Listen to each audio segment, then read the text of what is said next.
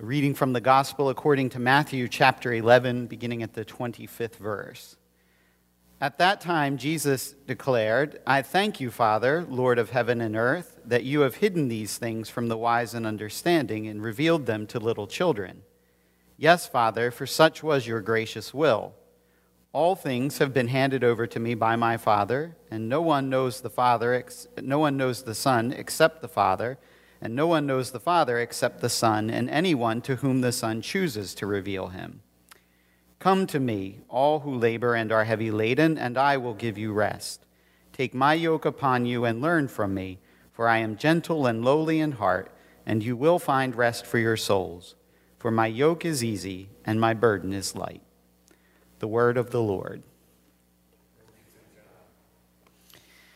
As we talked about yesterday, there are a lot of expectations in the church today when it comes to the role and responsibility of the pastor.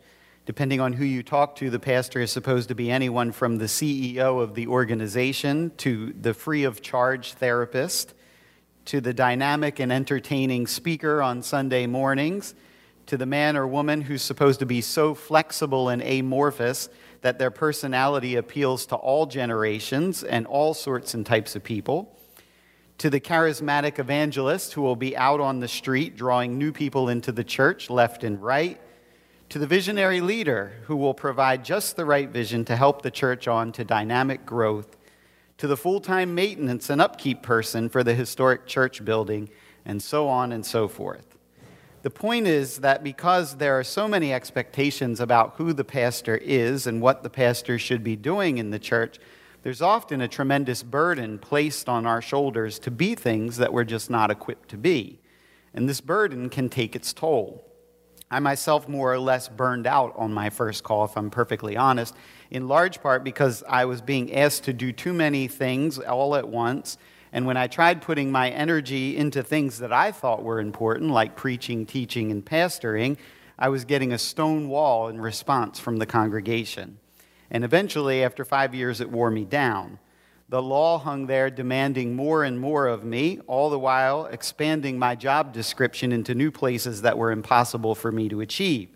I was laboring and heavy laden.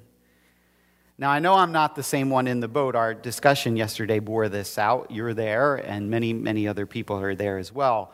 We're all running and chasing after things that at times are quite impossible for us to accomplish. But that's what makes Jesus' words in the gospel so comforting today. Come to me, all who labor and are heavy laden, and I will give you rest. Take my yoke upon you and learn from me, for I am gentle and lowly in heart, and you will find rest for your souls. For my yoke is easy and my burden is light. The cross of Christ squashes all demand and tells us that we are loved and forgiven for all of our failures to live up to that demand. The cross of Christ tells us that when we've hit the wall and have nowhere to go, that is, there in that place of death, God reaches out his hand and resurrects us and promises us that what he has to give is an easy yoke and a light burden.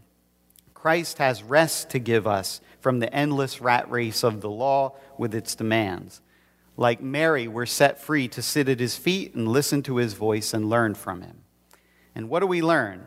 We learn that our identity is not bound up in what we do in any way, shape, or form, but that our identity is established in our connection to him to whom we belong. Our identity is grounded in God's choosing of us by grace in and through the baptismal waters. There, in that worded water, the triune God says to each one of us, "You are my beloved son. You are my beloved daughter. With you I am well pleased, not because of what you have done, but because of what my son has done for you." Through all of the ups and downs of parish ministry, that's who we are, and that's who we will remain by God's grace. We are his beloved children, in whom he will be at work for the sake of those to whom he has entrusted to us as the under-shepherds that he has called us to be. What that means is that we can all take a deep breath and relax. Those unreasonable and impossible demands are nothing more than the voice of the law that was already silenced when it was nailed to the cross. As our Lord said, "Tetelestai," it is finished. And that word gives us a wide berth to get on with the business of preaching the gospel and loving our parishioners for Jesus Christ's sake. Amen.